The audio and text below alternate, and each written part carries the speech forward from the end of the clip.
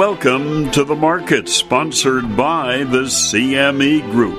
Dateline, Chicago, Friday, October 12th. Hello again, Orion Samuelson, along with Max Armstrong, here for our weekly visit. And what a week it was on Wall Street. The stock market really took a drubbing, and then today came back to recover some of the loss that we experienced early in the week. So let's take a look at how we ended this week of turbulence on Wall Street. The S&P 500 snapped a 6-day losing streak today, thanks to technology stocks recovering after a week of losses, and investors beginning to do some bargain hunting, shopping for bargain stocks ahead of the third quarter earnings report season, which really got started today with some of the big banks reporting their earnings for the third quarter. The hard-hit S&P 500 energy and financial sectors managed to close the session with slight gains after a late afternoon rally. And Jana Sampson, co-chief investment officer at Oakbrook Investments in Lisle, Illinois, said, "People are starting to buy in, thinking the higher-flying growth stocks were oversold. They wanted to get in before next week, when the earnings really start coming. But until the U.S. and China reach a trade deal, the rebound in the stock market could be vulnerable, and investors recognize that. They're anxious about the impact of tariffs on corporate stocks." The analyst said, "If earnings come out good, I think this rally is sustainable if we don't get negative trade news." And trade news, of course, is the wild card. That is the big if. So the Dow Industrial Average up 287 points for the day, closing the day and the week at 25,340.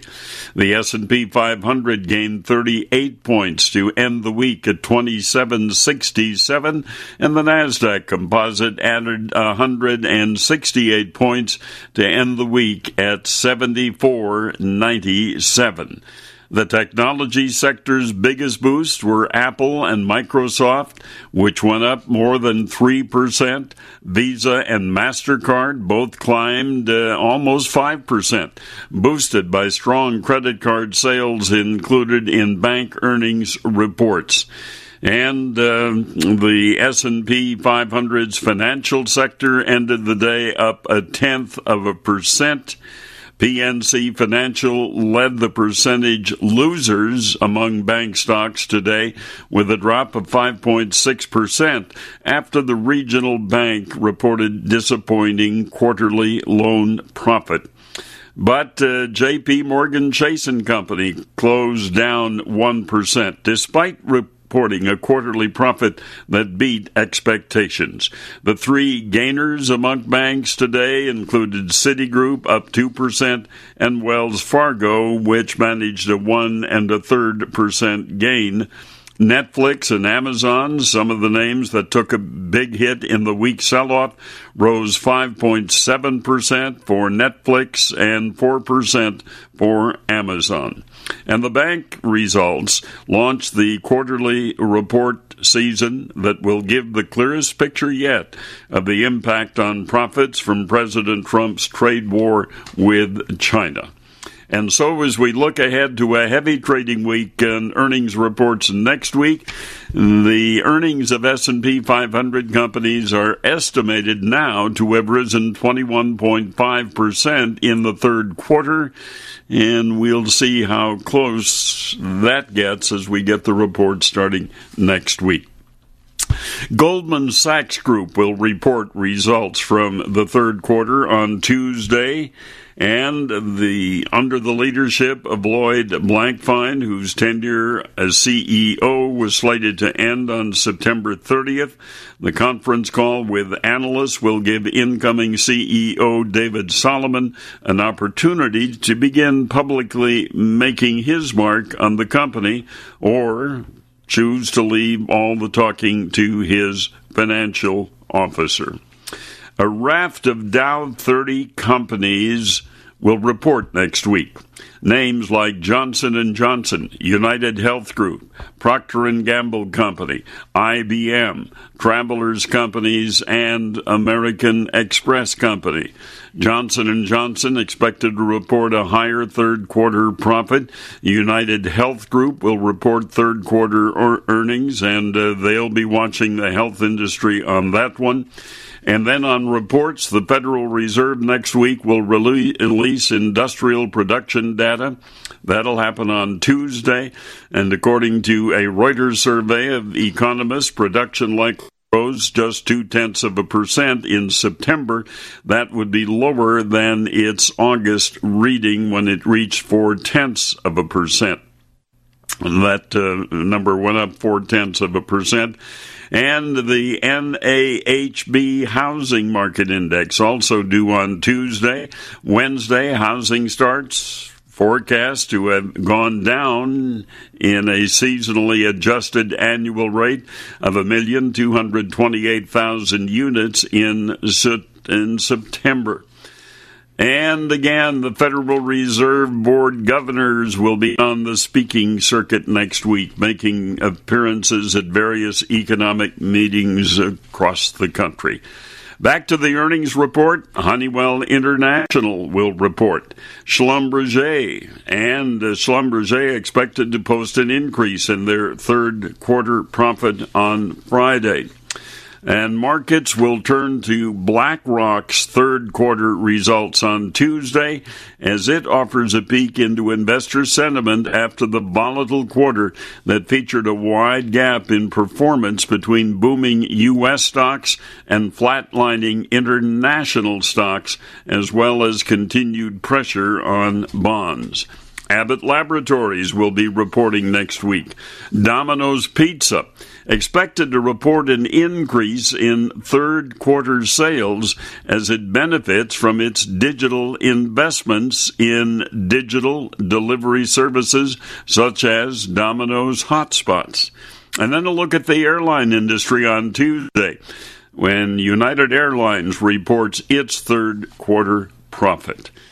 Looking at the oil market, the U.S. oil drilling rig count rose this week for the first time in 4 weeks, boosting the number of rigs in the nation's biggest oil field to the most in nearly 4 years.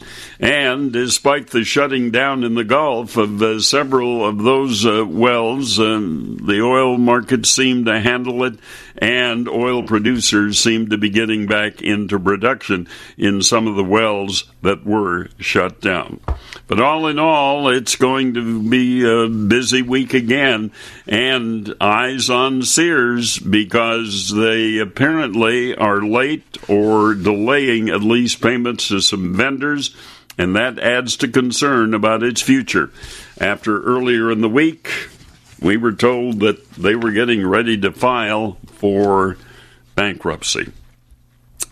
Well, we'll take a look at what happened agriculturally because there was also a report of interest this week from the USDA, and I'll be talking to Jerry Gulke of the Gulke Group when we continue on the markets, sponsored by the CME Group. For more than 150 years, CME Group has been built with your confidence. Without it, we simply wouldn't be in business. Today, we continue to work on new and better ways to protect you and grow your confidence in the markets. After all, it's our vigilance that brings you the peace of mind you need today and in the future. CME Group. Advance with confidence. Jerry Gulke of the Gulke Group joins us in the studio this week. We had a major report, the October report, and my first question is, any surprises?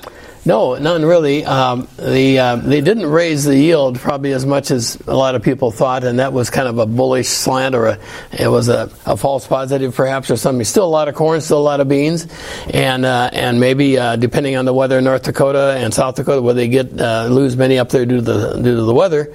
That may still increase a little bit down the road, but so pretty sublime, except for, once again, the feed grain usage for corn did not increase it. They decreased it again, and I want to read the WASI report just to see what their rationale is behind it, because if anybody hasn't ever read the WASI report, it's good to read their rationale in the end as to how they come up with certain things, and it explains the protocol they use and eliminates some questions a person has in his mind, so he gets a better handle on just how they got there from here, Because we do have more hogs and we do have more cattle. Yes, and unless something's wrong with the numbers, and that would be good news if we had less, we come to find out, but I don't know when they reconcile that fact. I think usually at the end of September, when they have the final September 1 stocks report that determines the year-end carryout, that's when they can massage things that come up with some deficiencies. It's kind of like balancing your checkbook, at the end of the year and saying, so this is where the money went or it didn't go.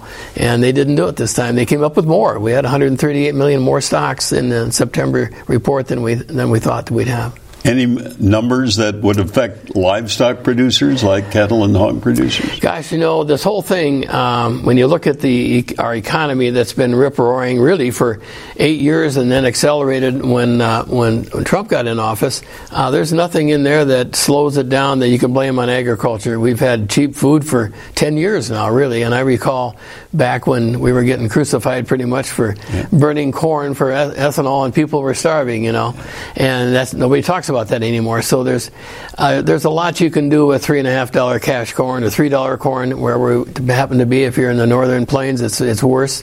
So there really isn't that isn't a detriment to making money in livestock. So it should be pretty decent for the livestock person. President Trump's announcement that he's going to start work on getting E15 the year round, significant for corn growers? Well, it doesn't hurt. We need all the help we can get, and that this is the thing that we are not doing. We're not curbing demand by these cheap prices. We may be reorganizing some things, but the whole world is really going well. You don't hear about a Greece crisis again, or there's some of the talk in Europe slowing down a little bit from a good economy and backing off a little, which you'd expect. So really, we need to use more ethanol, and that's going to help. It's going to take time to get the process, I think, in line with where we have E15 filling stations, but if you want to use it, you can. It's not that easy, but if you get online, and all farmers ought to do that. We ought to all burn E85. And I filled my tank yesterday on the way into Chicago from the farm, and I paid $1 a gallon less than regular E10. And that works. I don't care what the inefficiencies are. If they're 20%, that's like paying $2.20 or $2.40 for gasoline versus almost $3.80, and I'm still saving 40 cents a gallon. So we need to. Farmers ought to do 100% E85, let alone E15. And I don't know about you, but I get very tired of I call it false information, used by the American Petroleum Institute. They're still using arguments that we've disproved. Well, it's amazing the leverage they have with any administration, it seems like, and this one is no exception, because we got $75 oil, and Harold Hamm feels pretty good about that in North Dakota and in Texas, and so they've gotten their due, and a lot of farmers feel like we've been kind of not sold down the river, but we kind of got hurt a little bit with this RINs deal, and now some of these small ethanol plants getting out from under having to make ethanol.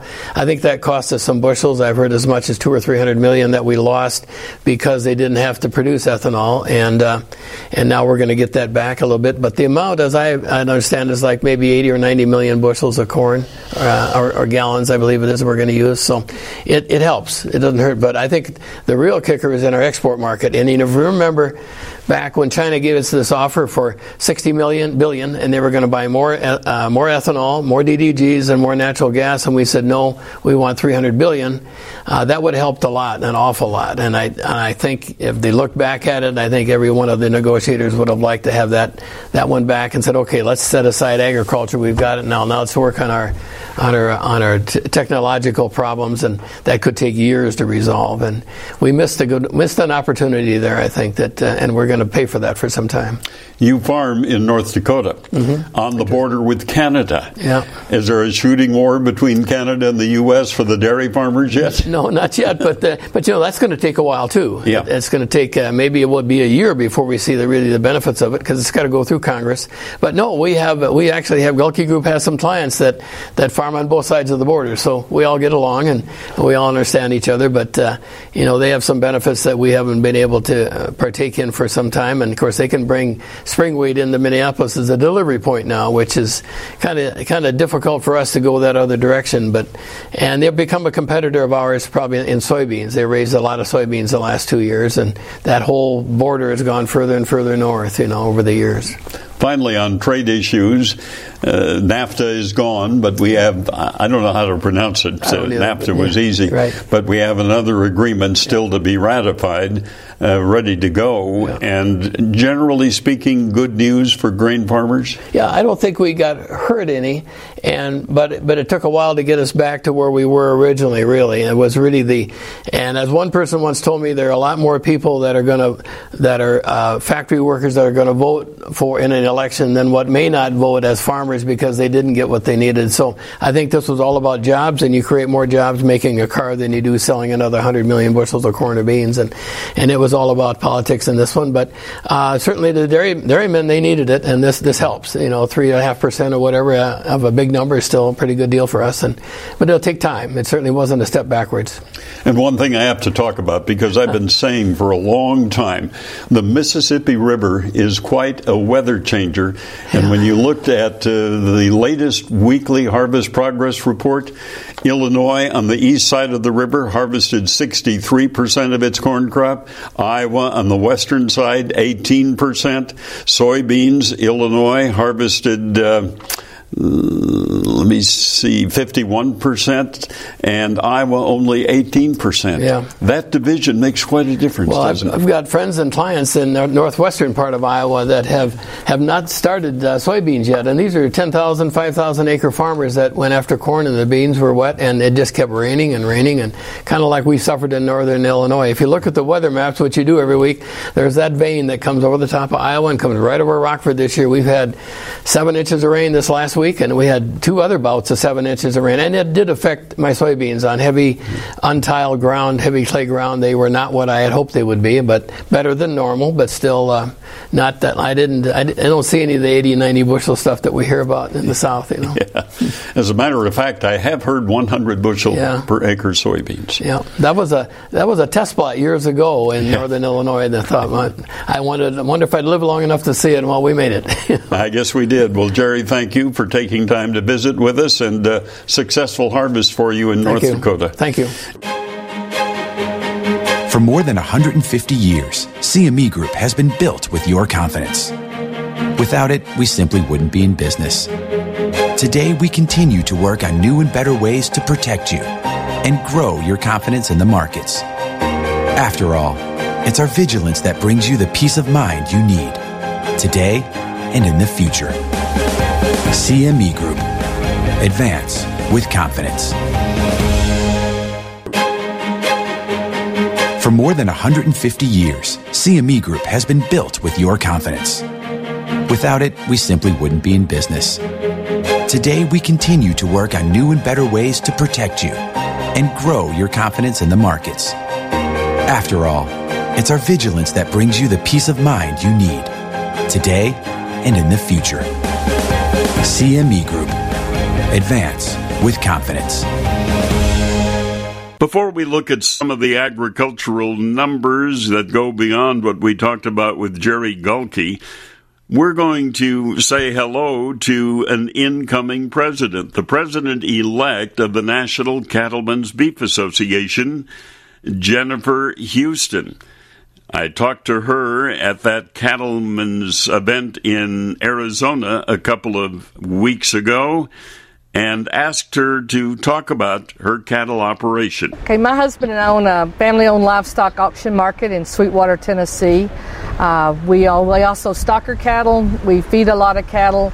We do some heifer development, because when you're in the market business, you're pretty much in all of the cattle business at different times. And how many auctions a year? We sell about 75 days a year. We have one weekly sale, and then about 26 times a year we have an extra sale on Fridays.